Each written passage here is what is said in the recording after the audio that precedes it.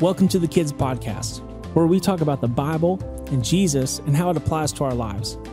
Today's day 7 in our study on courage. Courage is being brave enough to do what you should do, even when you're afraid. The Bible says in 1 Samuel chapter 17, verse 37, "The Lord who rescued me from the claws of the lion and the bear will rescue me from this Philistine." Saul finally consented. "All right, go ahead, and may the Lord be with you." When David took food to his brothers on the battlefield, he was shocked to see that the entire Israelite army was standing there in fear, afraid to face the giant Goliath. What seemed impossible to the Israelite army, defeating this giant, seemed completely possible to David. Why? Because he remembered how God had rescued him in the past.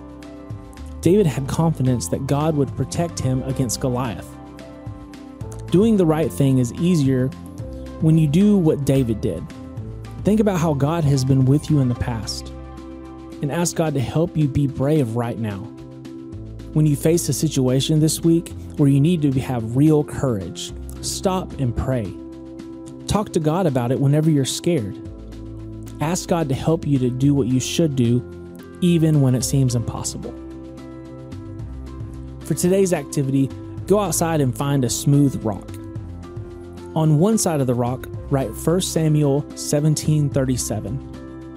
And on the other side of the rock, write courage. Now keep this rock around you in your room or maybe as a doorstop to remind you to have courage just like David did.